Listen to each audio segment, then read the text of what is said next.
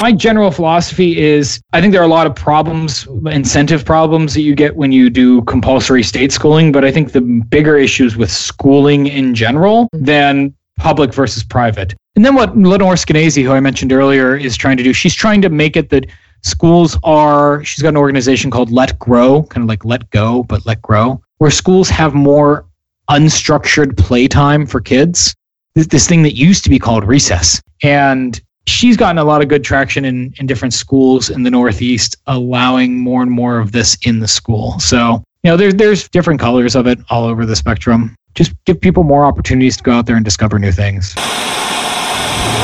Transmitting directly from the launch pad.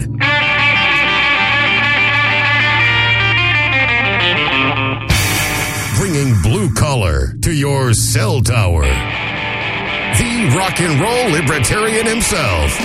It's time to blast off with Johnny Rocket. You know you got a big old record machine, and you got a big bad rockabilly scene. You know you got a big bad hip hop high, and you got a big old Sub 45. Hey, this is Blast Off with Johnny Rocket, and I'm here with my ray of truth, Miss Bradley Lightheart.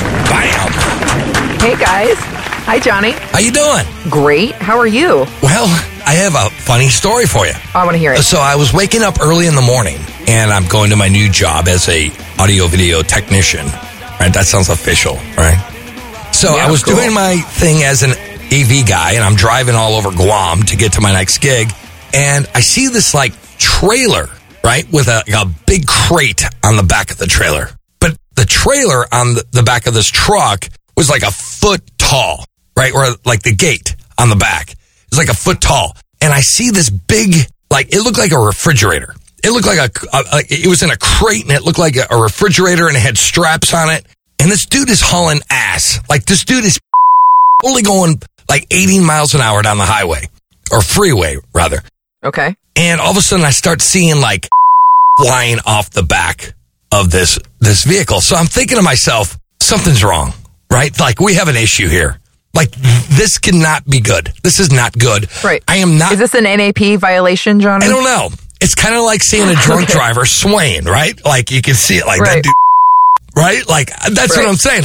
Again, if you're drinking and driving, I have no problems with that as long as you are not impeding on my life, liberty, or property, right? So I see this vehicle and flying off the trailer. And then I'm getting in the other lane. I'm not getting behind this thing. Right.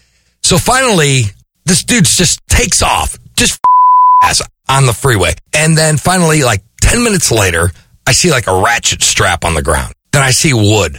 And then I see a whole bunch of debris on the freeway. No, there was the fridge in a crate on the road. Yikes. I see the other truck, the truck that was carrying it with the trailer, pulled over on the side of the road. And I'm like, what problem did this guy have? Did he not understand aerodynamics? Probably not. No, it's crazy. You're very passionate about this. Is a lot of F words for the beginning of the show today. So I know. I can tell you are I am fired really up about upset. it. No, I was, because I was in danger. And I saw it happening. I was like, God damn, this is going to fucking happen. So I was rather upset about it, but I just was wondering, what the fuck? Holy crap. You know what I mean? What was this person thinking? Why would you put a refrigerator? I mean, like I said, the gate was a foot tall on the back, and they just strapped it down. And this thing is 5 to 6 feet tall. Mm-hmm. And they think that they're going to speed while having this big crate on the back. And the best part about this is there's already a law about that, and laws don't change behavior all the time. It doesn't. There already is a law about this. Don't do stupid. Don't do stupid. You know what I mean? Secure your load. That is the law. Secure your load. Yeah. And this guy's a moron. Let's talk about smart people, because I know we have one on the show today. Yeah, we do. And I'm really excited about this guy. Zach Slayback is a career expert who works to help individuals and corporations get ahead at work. He is the author of the forthcoming book, How to Get Ahead, and the owner and president of Get Ahead Labs, a boutique consulting firm that works directly with corporate clients to attract, promote, and retain top-tier talent. He is also a partner at the San Francisco-based venture capital firm 1517 Fund. Zach focuses in on supporting portfolio companies with talent and hiring. He was one of LinkedIn's most influential voices on education in 2015 and has been published in Newsweek, the New York Examiner, the Pittsburgh Post-Gazette, the Christian Science Monitor, the Foundation for Economic Education, among others, and has appeared on the Glenn Beck program, Huffington Post Live, Michelle Malkin Investigates, and John Stossel. Raylene, prepare for liftoff. Copy that, Johnny. Covers, tie-downs, and grounding cables. Removed as required. Communications connected. Check. Preamps in the green. Check. Cold beer. Double check. Thrusters are hot. Raylene, are you ready to rock? All systems go, Johnny. Let's blast off with Zach Slayback.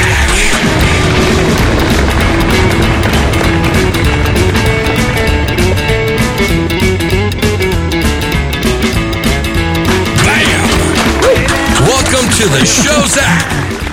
Hi, guys. How are you doing? Great, man. Great. Thank you so much for being here on the show, man. It's awesome to have you here. And, dude, I first heard of you through Praxis, and I think that was one of the most amazing ideas ever. Now, are you, like, the founder, or were there a bunch of other people involved with the Praxis program? I was an early employee at Praxis. The founder is Isaac Morehouse. He's the CEO. The company's still there. I was there, employee number 1 or 2, along with TK Coleman back in like 2013.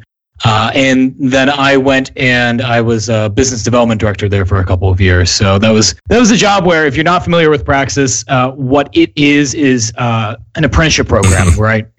Take ambitious young people, give them jobs at startups, at small to medium-sized businesses, let them work there for a couple of months, half a year. Programs changed in different periods over the last couple of years. But the idea being, you can go do this for a certain period of time, and that signals just as much to employers as going and getting a college degree. So my job was to go find the business partners, sign them up, and sell them on this crazy idea back in like 2013. This was really crazy. Now it's funny. It's only been a couple of years. But in 2019, I talk about this concept and people are like, oh yeah, that makes sense. But back in 2013, people were like, what? Why would you ever do that? Why wouldn't you just go get your degree or something like that? So that was a fun experience. I got the opportunity to be involved there for about 4 years. And since then I've gone on to do more like career coaching and consulting, and I do a little bit of venture capital work. Very cool. So right now, companies are having a difficult time differentiating between the different types of credentials, job history, and with their hiring practices. How does someone stand out as an applicant when every job seems to require a degree? Somebody put it really well to me the other day when I was talking to them about this subject, and they said, yeah, I like to think of job requirements as a wish list, right? And just like any wish list, you don't necessarily need to get everything on the list in order to get what you want, right? And the whole idea behind having a credential on a job requirement, unless there's some weird legal requirement like there is for a handful of jobs, it's to signal something to the employer, right? Johnny and I were actually talking about this a little bit before the show started. You want, as an employer, to get people who are going to be able to stick with work for a little while, who are going to be able to stick through things. And for a long time, the only way that you could signal that is, can you go sit in a classroom for 4 years? Yeah, that's tough. Proving your commitment to it. It's like, I am dedicated. I am sitting in this chair. I'm dedicated. Go, professor, go. Right, and if you actually, it has nothing to do with the skills that people actually gain. There's a ton of good research on this. Brian Kaplan just had a book come out on this called The Case Against Education. Oh, yeah. People learn to the test, they take the test, and then they forget the vast majority of what they've learned. So anytime anybody tells you that, well, you'd want to go get this credential so that you can pick up certain skills, it's like 90% of those skills plus, there's good research that you don't get it. And that's not why people are there, right? There's an old thought experiment we would do when I was going around doing campus talks about Praxis, and I'll still do it to this day. Go to a college campus, give a talk in a college campus to a room of 100 students, right? I remember doing this a couple of times. You ask them, how many of you, if you didn't get a degree at the end of the 4 years you were here, you still had to spend as much time as you are spending here, you still had to spend as much money, and you still have to do all the work, but you don't get a degree at the end, how many of you would be here? In a room of 100 students, maybe 2 or 3 raise their hand. And those 2 or 3 should go become professors. Right? Because that's what academia is, really. If you are there for a consumption good, you will love being a professor. But the majority of them, why are they there? They're there to get a job. And There are plenty of ways for people to get around that. More and more often, the companies that I'm working with, all over the spectrum, whether they're small startups through the venture capital firm that I support, or they are my consulting clients, which are much larger companies, I'm seeing more and more often people don't even have a degree requirement listed for jobs that 4, 5, 6 years ago required degrees. Just to make a comment about what you're saying, you almost don't want to work for a company who just looks for the degree instead of looking for the talent or the drive to achieve whatever their goals are for the people that they hire, right? Like you would rather work for a company who sees through that. I'm working with a young man right now, software developer, self-taught, 18 years old, wise beyond his years. I'm working with him to get him a job at a company, and he's come up against a couple jobs here in our region, which is a little bit more traditional, that say they require a degree. And I tell him, first of all, it's a wish list, not an actual requirement. Secondly, if you actually talk to them, they said they wouldn't talk to you because you don't have a degree. You don't want to work. Exactly. That's a bunch of douche nozzles. I mean, well, like millions of students, though. Like, this is the thing. Millions of students are going to these universities. They're coming out with a mountain of debt. I think the debt of all the students with student debts here in the United States is like equivalent to Canada's gross domestic product. What are problems with... It's about $1.5 billion. Yes, it's ridiculous. Wow. What are some of the problems with degrees and the education system? And what are some of the alternatives that people can embrace as of now, since you've been here? Yeah, so when you think about the way that universities work as credentialing authorities, right? The incentives are all messed up. They make no sense whatsoever. You go, you sit, and you learn for a couple of years from people who, many of whom have never actually worked in the field that you want to go work in, and you pay a tuition that is completely removed from the actual performance of the university in preparing you for the workplace. Right? So it's not like you can go to, Michigan State for 4 or 5 years, graduate, then have a difficult time getting a job, and then go back to Michigan State's registrar office and be like, hey, I want a refund. Yeah, exactly. You can't do that. Like, I hate this school. I want a refund. It doesn't happen. No, it's impossible. And I don't want to pick on Michigan State. I've actually, just in the last 24 hours, I've had people from, the prestigious university that I went to reach out and say, I can't get a job. Yeah. So, like, it's not, it's not just a mid-tier school thing. What you're seeing more and more often is what are called ISAs. I'm really, really bullish and optimistic about these. It'll be interesting to see if universities can start incorporating them. It's called an income share agreement. So a good example of this is a company called Lambda School.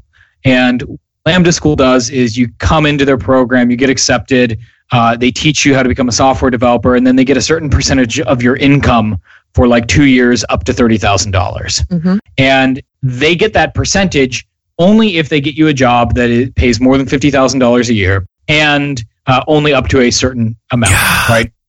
So incentive there makes a ton of sense. It does, though. That sounds pretty cool. That's very innovative. Yeah, I wrote about this recently at fee.org. If you just look for my name on fee.org, I've got an article about this. They just raised a bunch of money, and all these paper belt elitists in like New York City, journalists who are probably unemployed now, were shitting on it. They were like, oh, Silicon Valley invented progressive taxation in state universities. And it's like, it's nothing like that. Oh, analogy. Right. Oh, dude, that's great. Well, in this age of tech and information, what's the most promising career or industry for growth potential for young people to look into? Oh, man, I'm going to be honest with you, and I don't like that question. Because I think that changes very quickly. And I don't want people to be thinking at 20 years old that they necessarily need to be choosing a career that they're going to be doing their entire life. So what I teach my readers to do, and what I teach some of the employees at my clients to do, is invest in what I call high leverage skills. 90% of the time when somebody says the word leverage, it's business speak, but here I actually mean something by it. A high leverage skill is a skill that you can take with you into any career. Perfect. And it's one that will help augment your success in any career. Some examples of these would be, I think, I hate this word, but I think networking, being able to build a good network is a high leverage skill, because if you're a software developer and you're very well connected, you're going to have better career performance than if you weren't. Well, plus you know people. Yeah, you know people. I know Jim over there. He works at business A, and he's pretty good, and he knows guys in business B and C. And if I get to know Jim really well, I have my opportunities just expanded twofold. Oh, at least twofold. I mean, something like that. That ability, kind of like these soft skills that allow you to build relationships. Right. Those are really nice skills for people to have. Verbal communication and being able to write well are kind of like offshoots of these. I can't tell you, like, on January 26th, 2019, these are the 4 jobs that you should be looking at. I think this is actually better advice. I asked that question for the listeners, and I love where you took it, because yes, you have to find what your innate talents are, strengthen the connecting parts of that, like what would help you use those talents, strengthen those skills, and then promote yourself, right? Yeah, I mean, a corollary version of that question is, like, what should you major in? And I tell people, it's like, look, I'm a writer who's a consultant who also works at a venture capital firm, and I studied philosophy. Right? So that's really going to help you out here. Yeah, it's a hard sell. It's a hard sell. I think it's always a hard sell when you're jumping off of the track that we had laid out for us. That's exactly right. It is. They play it fast and they play it slow. They play it hot, Jack, wherever you go. They play it cool, man, they play it wild. No matter how they play it, it makes you feel fine. Move on down to good old New Orleans. That's the land of them Cajun queens. Don't you know we're gonna play it real mean, cause rockabilly music is a real gone scene. Okay, Zach, you're an advocate for apprenticeship programs unlike internship programs, okay? So apprenticeship programs pay you, and you actually work in the field of your desired interest. Is there really any advantage of working as an intern, except for maybe making really good coffee? I like the word apprenticeship, and I like moving away from the internship language, not just because I think that for the work experience side of things, you tend to get a little bit more work if you kind of view it as an apprenticeship. There's an important component here. I talk about this a little bit in my new book of picking up tacit knowledge. A lot of the skills and knowledge that allow somebody to succeed in the workplace can't be taught through a textbook or in a classroom. It's knowledge that you gain from working with somebody who is more skilled than you in the job you want to take on, right?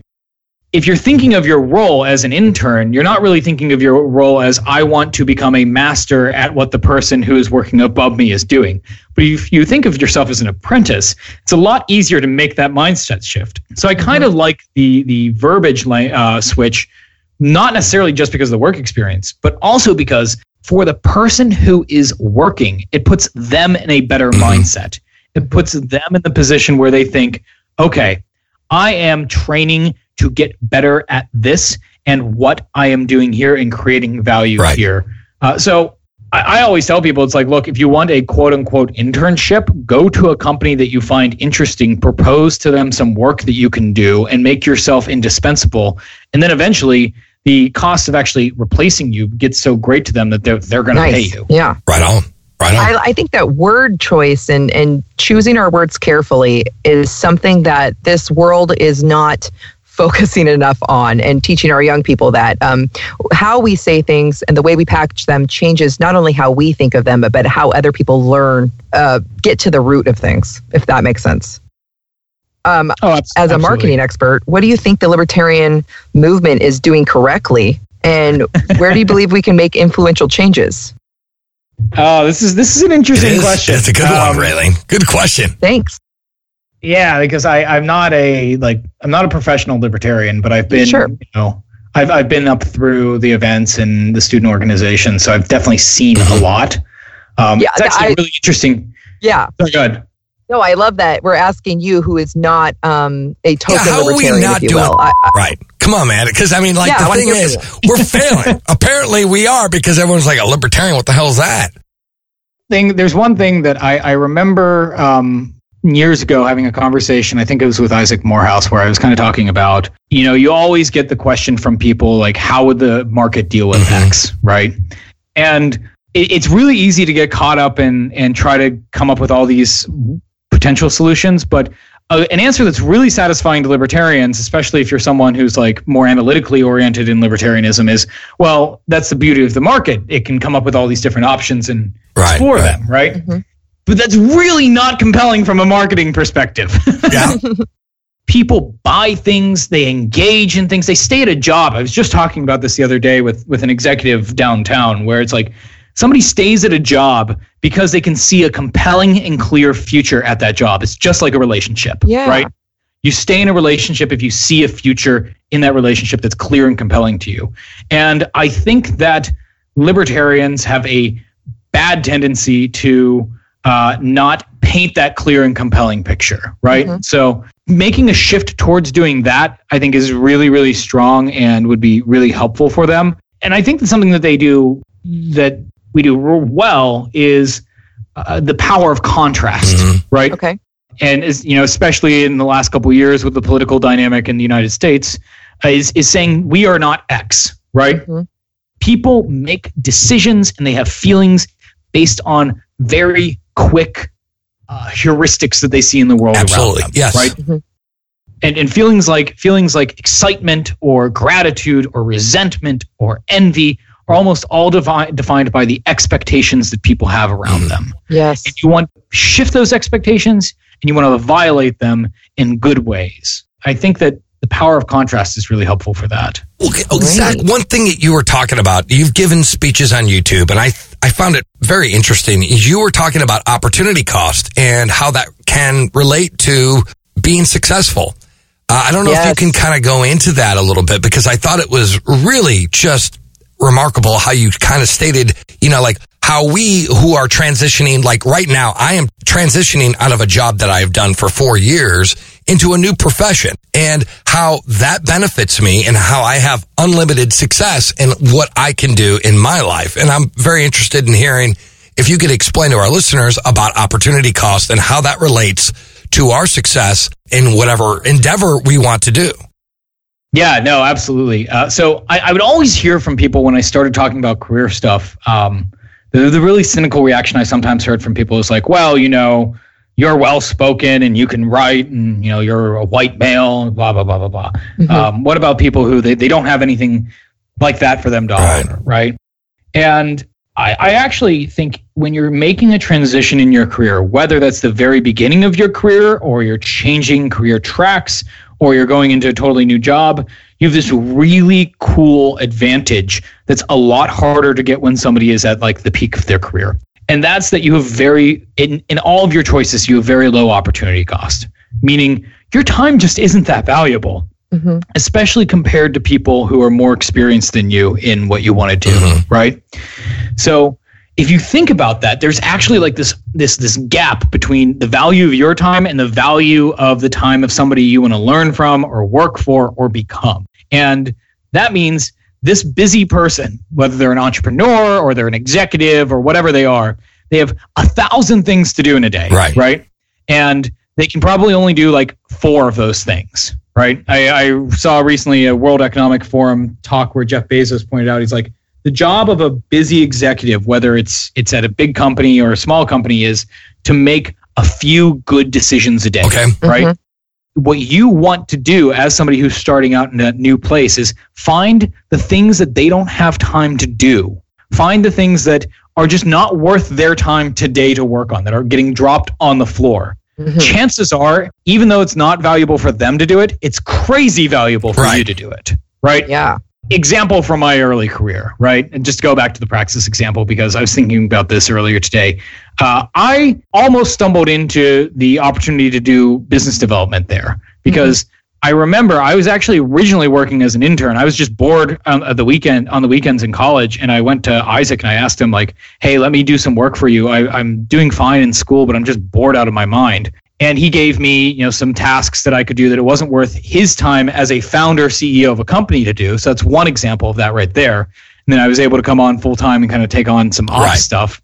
But then 2, as a company grows, especially startups, you tend to find that positions get split out of other positions. So Praxis was looking to hire a business development director, this kind of like sales job, career coach job that that I was talking about earlier. And that was a job that was formerly captured by the CEO, but his time was too valuable to be able to go out and be doing sales all day. He had to do big, like, strategic stuff, right? So I just went to him and I said, hey, look, I know you're thinking about hiring like a C-suite person for this, but here's my proposal. Here's how I would do it. Here's the advantages of hiring me, even though I'm very inexperienced in this area. I can get experienced fast, and you know that I have really low overhead and a really low personal burn rate. So I can pound the pavement in like these 6 cities. Sure, yeah, that makes sense. Yeah. You can do the stuff that they don't want to do anymore. Division of labor. Yep, that they just don't have the time to do, right? So think about how valuable their time is, what they're trying to get done, and what they can't get done based on what their like to-do list is for the day. And use that. It makes perfect sense. It's genius. It's so simple. So like, again, going back to, you know, being an entrepreneur, building yourself, building your personal brand. What are some things public schools and colleges, right? What are they failing at to address?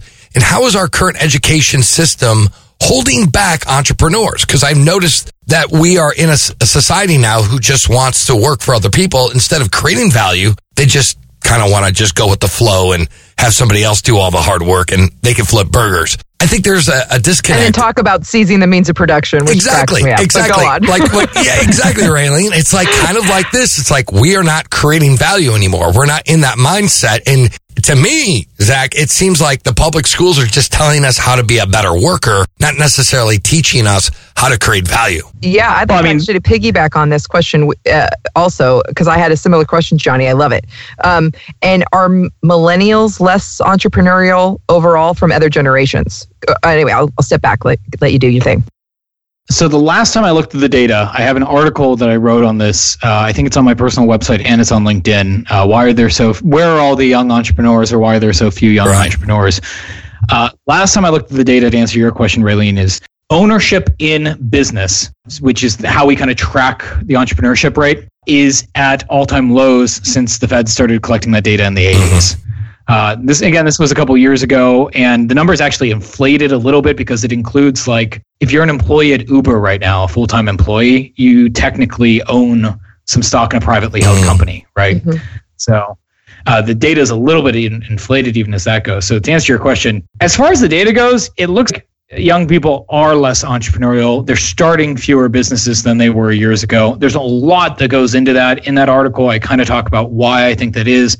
Part of it's student debt, part of it's regulations. A big part of it is cultural, which is something that I think is picked up through the school system, to answer your point, Johnny. I mean, if you really want to dig into it, compulsory state schooling is a product of both state and large corporate. I don't want to say conspiracy because it's not a conspiracy, but it's cronyism. It's them getting into bed with each other. Exactly. Right? Capitalism. It is. Yeah. Protectionism. It came out of the early 20th century. You can go back. John Taylor Gatto has great stuff on this. Love him. He's got a good book called Dumbing Us Down. I'd recommend picking that up. I wrote the forward. Didn't you do a forward on that? I did, yes. Oh, very good. Good research, Raylene. Good job. Well, I follow Zach, so I knew all these things already. Yeah, that was a really cool opportunity. But Gatto has a lot of good research on this. If you really want to dig into, sure does. Like the Columbia Teachers College and the Brain Trust and all these things in like the early 20th century that got together and put a lot of funding behind the idea of compulsory state schooling. But I was reading a book a couple of weeks ago by Jane Jacobs, really underappreciated thinker. She's really well known for her book, The Life and Death of Great American Cities. But she had another book that she wrote in like 2002, right before she died, called Dark Age Ahead, which is a very uplifting book. It sounds really happy. No, it's not. And one of the things she talks about is she thinks that every couple decades has kind of a theme to it, right? I was talking with one of my colleagues at the venture capital firm I work with about this, because he has been involved in years with things like the 20 Under 20 Fellowship, the Teal Fellowship thing. And what we think is the theme of modern day America is safety. Ooh, interesting. This is It's reflected in people's job preferences. It's reflected in a lot of the research that Lenore Skenazy, the free range moms lady, has done. It's reflected in the fact that if you go to a playground, there's like this really soft, like rubber mat floor on an outdoor playground instead of wood chips, because wood chips can like get in your eye, right? All over the place. And that's something that you should absolutely expect people to value if you put them through 12, 13, 14, 15, 16 years of zero exposure risks to or threats, irregularity. Yeah, risks. Right. Yeah. And now we're a generation in of statism to an ultimate degree. So I can only imagine how indoctrinated we are to be so security focused. It's actually unreal. True. Like safety, security, safety first, and all these regulations and all this bullshit legislation that is like, it has influenced everybody, the average person. Like kidnapping is at an all-time low. And we only think everybody's kids are going to be stolen away. Anyways, Raylene, this show is brought to you in part by Free Talk Live, America's #1 pro-liberty radio program. These guys are on 190 radio stations coast to coast, and they are live 7 nights per week. So please check out freetalklive.com. Again, that's freetalklive.com.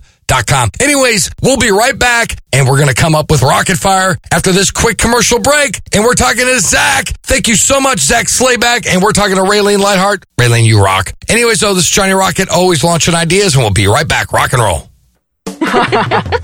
This is great. Hey, Raylene, I'm going to head out and get some beer. Hey, what are you guys doing in here alone? Oh, cute. What's going on? What are you guys hiding? Come on, fess up. Well, we're just looking at my new calendar. It's a Libertarian Dad Bods calendar. It is enlightening. Wait a minute. Did you just say a Libertarian Dad Bods calendar? Really? I've actually never been so excited for July in my life. Are you kidding me? I mean, come on. Natural rights, natural bodies, and all this liberty. Everyone should be excited about this calendar. Wait a minute. Why am I not in this thing? Don't be jealous, Johnny. Besides, you're a shoo-in for next year. Yeah, hashtag Johnny Rocket Dad Bod 2020. Okay, girls, well, I better keep training. I might need some inspiration. Got you covered, Johnny. Don't worry. You can get your own at sclp.org/store. That's sclp.org/store to get your very own Libertarian Dad Bods calendar for 2019.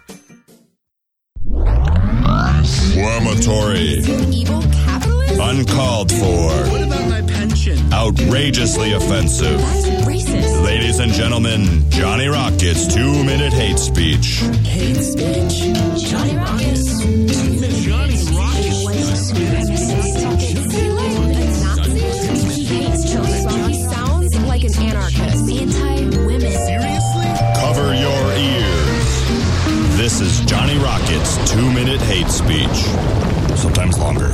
Johnny Rocket's 2-minute hate speech, banned in D.C. I was speaking in the comfort of my own home in a private conversation with the love of my life about the Covington Catholic school students. The weird thing was, I caught myself prefacing what I was going to say with the caveat, I'm not racist, but... Now, my fiance knows I'm not racist. I know I'm not racist. Anyone who knows me knows I'm not racist. Yet, here I was, issuing this off-spoken public disclaimer before completing a perfectly rational thought, totally absent of racist under and overtones, as though what I had to say could be dismissed as simply fucking racist. Why? Because of cultural Marxism. Cultural Marxism is an extension of the socialist economic and political belief that puts everything in our American Western culture as being the oppressive byproduct of capitalism and its beneficiaries. The very words we speak, the manner in which we speak them, and how we as a society process and evaluate information are all believed to be the direct result of capitalism, which according to socialist rhetoric is inherently oppressive to the working class and minorities. I've previously mentioned how socialism, when it failed to take root as a political and economic ideology, wormed its way into academia under the guise of gender, ethnic, and LGBTQ studies. Cultural Marxism is what happens when this mode of thinking extends beyond the bounds of a classroom environment and manifests itself in a pervasive, nationwide epidemic of hand-wringing apologists who hold their beliefs and ideas that run counter to what's socially permissible. So much so, in fact, that even edgy libertarian radio hosts who put out weekly rant-stub 2-minute hate speeches, such as myself, fall prey to this insidious brainwashing and catch themselves saying, I'm not racist, before speaking their mind to their partner in the privacy of their own home. In the aftermath of the electoral upset of 2016, many political pundits and mainstream media experts scratched their heads at how somebody as boorish as Donald Trump could possibly get elected. Anyone with a little bit of distance and their finger on the pulse of the nation could easily tell you how. Because Donald Trump, like Don Cummings and the Leave movement of Brexit, knew what these so-called experts refused to acknowledge. That people, silenced by others telling them that they're bigots for holding a differing opinion, may have been silenced in normal conversation, but they were very vocal in their votes when it came time to line up at the polls. Long story short, cultural Marxism may have driven the dialogue underground, but it didn't shut it down.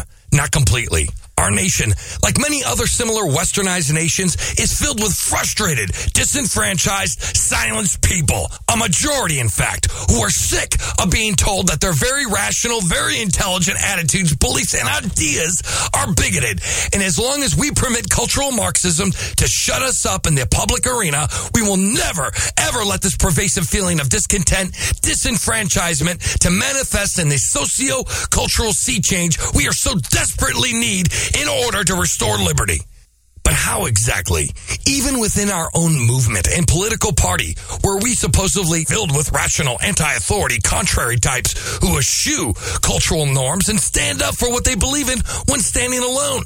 Libertarians are not immune to this disease of cultural Marxism. Consider the curious case of our own chair, Nicholas Sarwark, and his bizarre attack of the libertarian talk show host and longtime advocate for the Mises Institute, Tom Woods. Tom Woods, over the course of his career, has amassed an impressive, respectable following by preaching a highly principled message in Austrian economics. Yet when the Libertarian Party was under the threat of infiltration from the white nationalists of the alt-right, the Libertarian Party chair, Nicholas Sarwark, decided to put forth a completely toothless online petition to decry the presence of the alt-right in the LP, and then demanded Tom Woods sign it lest he be perceived as an alt-right sympathizer or worse, a racist. Notwithstanding the fact that Sarwark, like many other members of the Libertarian National Committee, could easily have put forward a resolution within the confines of the LNC that served the same purpose and foregone the acquisition of signatures from outside members. This bizarre political gambit by Sarwark, designed to push perfectly legitimate paleo-libertarians and conservatarians out of the party by targeting one of their most respected media personalities, is illustrative of how persuasive cultural Marxism is. Coupled with that, the decision to remain completely silent on the rise of the Libertarian Socialist Caucus, while at the same time benefiting directly from the volunteer efforts of one of the most outspoken members on his own mayoral campaign. And you've just entered the goddamn twilight zone. So if society has fallen ill, the Libertarian Party doubles down and re-elects a chair that employs the same tactics in his own rhetoric, and even yours truly finds himself fretting over being labeled a racist, simply for acknowledging the undeniable behavior of a black Israelites targeting Catholic students on a field trip at the Lincoln Memorial. How the are we supposed to beat back this tide and let freedom ring? I'll tell you, we clean house. My girl always says this, and I completely agree. Liberty starts with you. You must uphold these principles and carry them like a goddamn badge of honor wherever you go, even at the risk of being insulted or assaulted. Our nation, not just in the halls of Capitol Hill, but in your very own goddamn mind, is a war zone. And just like any other battlefield, each of us is a standard bearer for liberty. What did we do when we charged into battlefield during the Civil War and those carrying the flag fell? The rest of us picked up the mother flag and kept charging. If someone within our own rank and file, or even one of the 4 goddamn star generals out there supposedly organizing the attack, does something wholly destructive to the movement of liberty, what do? We wrest the mantle from them, step around them, and keep charging forward, not by becoming hand-wringing apologists for their behavior, lest we be labeled racist. Liberty is not racist. It's the most egalitarian belief you can hold. It is a world in which anyone, regardless of race, sex, color, or creed, has exactly the same natural rights. Liberty doesn't give a flying African-American, transsexual, female. You, just like anyone else in this world, has the exact same rights to life, liberty, and justly acquired property. Liberty won't validate your existence. That's not its fucking job. But it will ensure you that you won't be murdered, enslaved, or stolen from. And that's more than any other belief system or ideology out there. So stand up, fight back, push back against the tide. We will not apologize, and we will not yield. And you can take your socialist Marxism rhetoric and shove it up your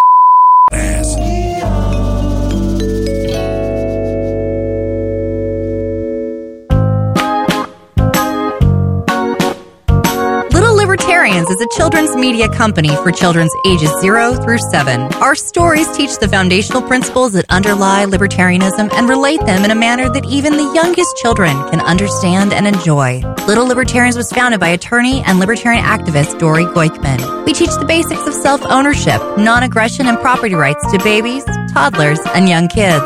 Use coupon code ROCKET, ROCKET, for 40% off of Little Libertarian products at www.littlelibertarians.com. Again, that's www.littlelibertarians.com.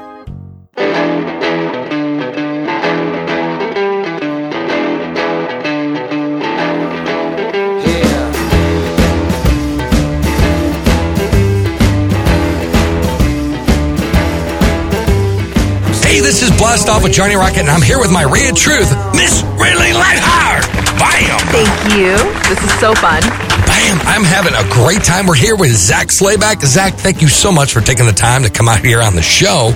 I'm having a good time. Dude, I really love what you have to say, and I love your spirit of entrepreneurship and your willingness to share your ideas with people, to make them grow, to think outside the system, and to develop themselves so they can create value in our culture and our society. And I think that's the most important thing that we need to focus in on is how do we change people's thinking? How do we make people more successful in their lives? And how can they create value so the government doesn't have to come in with legislation and fuck everything up? Basically. Okay, so what we do here on the second segment, it's called Rocket Fire. What we're going to do here on Rocket Fire, sir, is I'm going to ask you a series of 10 questions. These questions will be politically, philosophically related, and if you can answer these questions between 30 to 60 seconds, that'd be badass. Zach, are you ready to play Rocket Fire? I guess I am. All right, here we go. Question 1. Why is money the most common way of judging success? If somebody has convinced enough people to give them money and they've done so in an honest fashion, then they've added that much extra value to other people's lives. I mean, try to get somebody to give you money. Go try to sell something. It's not easy. It's not. No, it's not. 2, can money buy happiness? My old colleague, TK Coleman, had a good post on fee.org the other day about this. Money can't buy happiness, but it can make pursuing it a lot easier. I'm with you on that one, man. Question 3. Is your idea of success the same as your parents' idea of success? It's funny. My parents both have like really traditional kind of backgrounds. Mm-hmm. My dad went and got a degree, worked at a big kind of company that has like a union and seniority and everything like that involved in it. My mom, is from a family full of baby boomers. So the quick answer is no, it's not the same. But I've kind of slowly convinced them to come around to my side of things. Mm-hmm. Right on. Question 4. Have there been any failures that have made your life better? Well, I've, in a couple of cases, not gotten things that I really wanted to get, right? Mm-hmm. So, I actually went and pursued a specific job opportunity shortly after leaving Praxis. And this isn't something I talk about a lot because, I'm like a quote career and professional development expert. Yeah, you're supposed to be like positive all the time, right? So you can't be like, I fucked that shit up back in 1952. You can't say that, or your parents or whatever. Yeah. And I didn't end up getting it. And it was an opportunity I really, really wanted to work in. And I think in one way, not getting that has allowed me to do a lot of things that I wouldn't have otherwise been able to do, like the book deal that I was able to land. That's great. Question 5. How do we help students of all ages discover their passions? Expose them to more experiences. It's as simple as that. Give people opportunities to go out and work in the real world. Why do you think that, a fifth grader, when you ask them what do you want to be when they grow up, they give you one of 5 answers? Teacher, cop, fireman, pilot, and 1 or 2 other things. It's because those are the jobs that they see on a day-to-day basis. They don't know what a marketing associate is. They don't know what a financial analyst is because they don't see these things. Give them more exposure to the real world. Interesting answer, man. I really like that. I really like that answer. Question 6. What does an educated person look like today besides me? I did the sniff there too. Yeah. How I define education in my first book is it is the process of equipping people with the mental, psychological, philosophical, and physical tools to navigate their world competently, right, as an independent person. So I think a well-educated person is one who they're going to come up against challenges that would normally crush somebody who wasn't as well prepared as them, and they find a way to create opportunity for themselves. Interesting.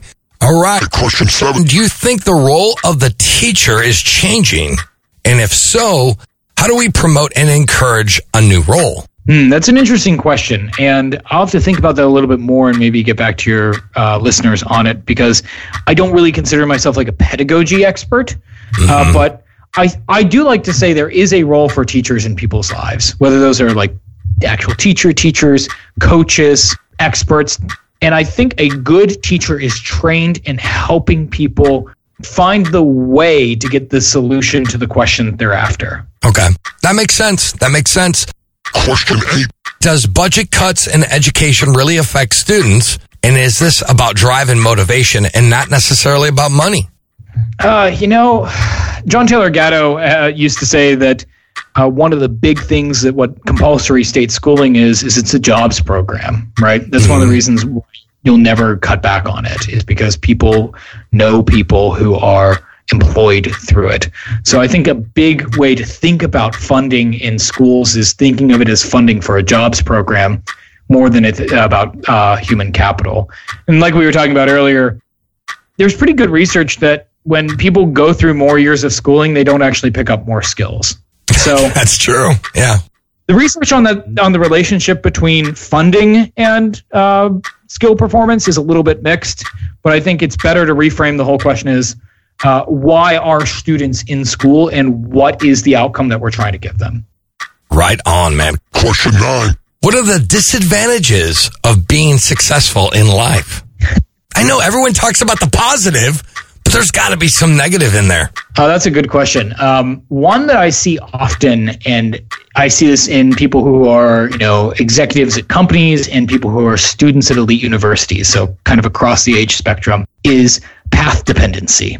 So there's this expectation when you've built up a certain path that you've been on so far to continue down a certain path, right? And the more successful you get, the more people are going to tell you or think that you have to follow a specific kind of path, which is the weird catch-22 about success, because you think what success would bring you is more opportunities, right? Right. But it's got this weird psychological effect on a lot of people where they're more and more risk averse to things outside of their current path. Right on, man. Question 10. How much do you think success depends on A, working hard, B, optimism, or C, fucking luck? I wish I could give like some real clever like percentage breakdown that it's like 50% working hard, 50% optimism, and 20% good luck. Right. Knowing that that's well over 100%. It is, yeah. I did the math. I think that optimism precedes the hard work, though, because I know a lot of people who they're really great hard workers and are ridiculously pessimistic, so they don't even go out and put themselves on the limb to do things like reaching out to people who can give them opportunities. Sure. There is definitely a luck component to it. I don't know how big it is, but I think optimism is a really underappreciated element of personal success. I am with you on that, man. And the bonus question. This is a special question. Oh, you're gonna like this. Buckle up. What personal qualities and attitudes pave the way? For people in general? Yeah, to be successful.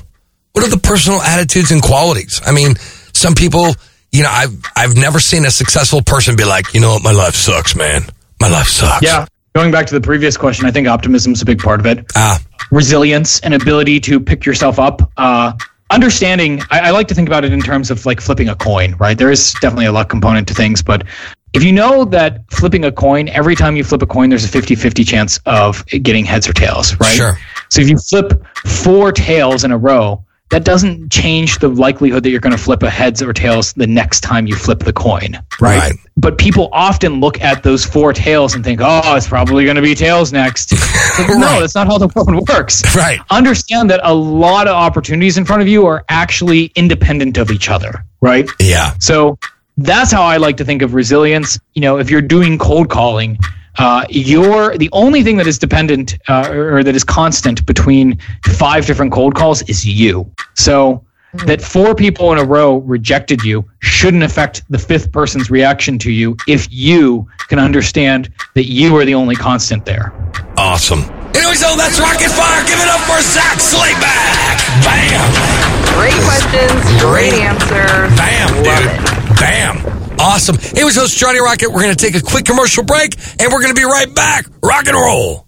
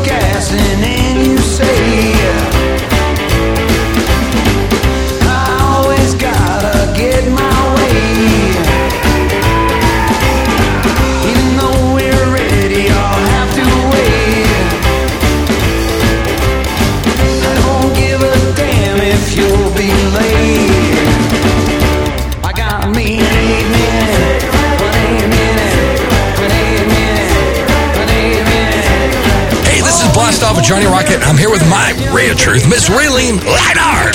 Bam! What fun. And we're talking to Zach Slayback. Zach, thank you so much. And really quick before Raylene goes on her questions, because she has some wonderful questions for you. My question is really quick. Can you give us an update about your new book? I think it's important that you get a little plug in there for that. Me too. Yeah, so I have taken a lot of the concepts and constants that I've seen over the last, years and years of working with both successful young people and successful older people, business owners, executives, investors. And I really wanted to boil it down into a book that would make sense for people who want to get ahead in their careers. So early this summer in 2019, How to Get Ahead, a proven 6-step system to unleash your personal brand and build a world-class network so opportunities come to you. Should be coming out from McGraw-Hill. You can get more info about that, including some of the bonuses that I'm going to be giving away to people who pre-order the book by getting in my email list at zachslayback.com. So Perfect. 6 chapters. Every chapter is independent of the others, so you can pick it up and you can read chapter 5 and get a ton of value out of it, or you can read it all together and you get the whole being greater than the sum of its parts. Get 100% value out of it, right? You get the whole shebang. All right. Awesome, dude. Thank you. Right. So you have a really large following of homeschoolers based on your support of alternate education and speaking about personally dropping out of an Ivy League school. Is there a marked difference between families who homeschool and those who don't? What are your observations? That's a really good question, and one I haven't thought about in the sense of what are the major differences in the families. As I quickly run through the data points I have in my mind, one thing that you would see that isn't really surprising to anyone who's listening to this program right now is that a lot of the homeschool families are much less risk averse in their general lives. It's not unusual to see one parent being a business owner or to be taking like a non-traditional career path. Another weird trend that I've actually seen though too is that it's not unusual for me to find homeschool families where one of the parents is a public school teacher. Mm-hmm. Yeah, I noticed that too. Yeah, which is like, it's like, Right, the vineyard isn't drinking its own wine. That's interesting. I always think, wow, the people voting for their own raises don't want to put their own kids in this school. That's a good analogy. I don't like to read into it too much because it's often like a case-by-case basis, but it is a weird trend that I've definitely noticed. Yeah, and one of the big advantages, I think, from a career perspective of doing home education or doing unschooling or any variant of it you have this flexibility at a much younger age to go out there and try things, expose yourself as a young person to more and more career opportunities, things you might find interesting. There are a lot of kids who just, when they're locked in a school, they just don't have that opportunity. You know, I went to a public school out in rural Pennsylvania, and I was pretty fortunate that I think what exposed me to a lot of career opportunities was the fact that I was raised in a single parent household, and my mom just didn't really have the time to like breathe down my neck. Right. And so I was afforded a lot of freedom to go out and land mentors at a very early age, and to do things like build a personal website and use that as a way to start writing and things like that, that I think is a lot harder for someone who, if they're in the traditional middle class family or upper middle class family in a public school, to do. Ground control to Johnny Rocket. Ground control to Johnny Rocket. Well, we're out of time here, so we will have to continue this conversation at the after party. But if you would like to attend the after party and hear the rest of this interview, please go to supportblastoff.com and sign up to be one of the cool kids. We need you guys more now than ever. Thank you for listening, and see you next week. Rock and roll.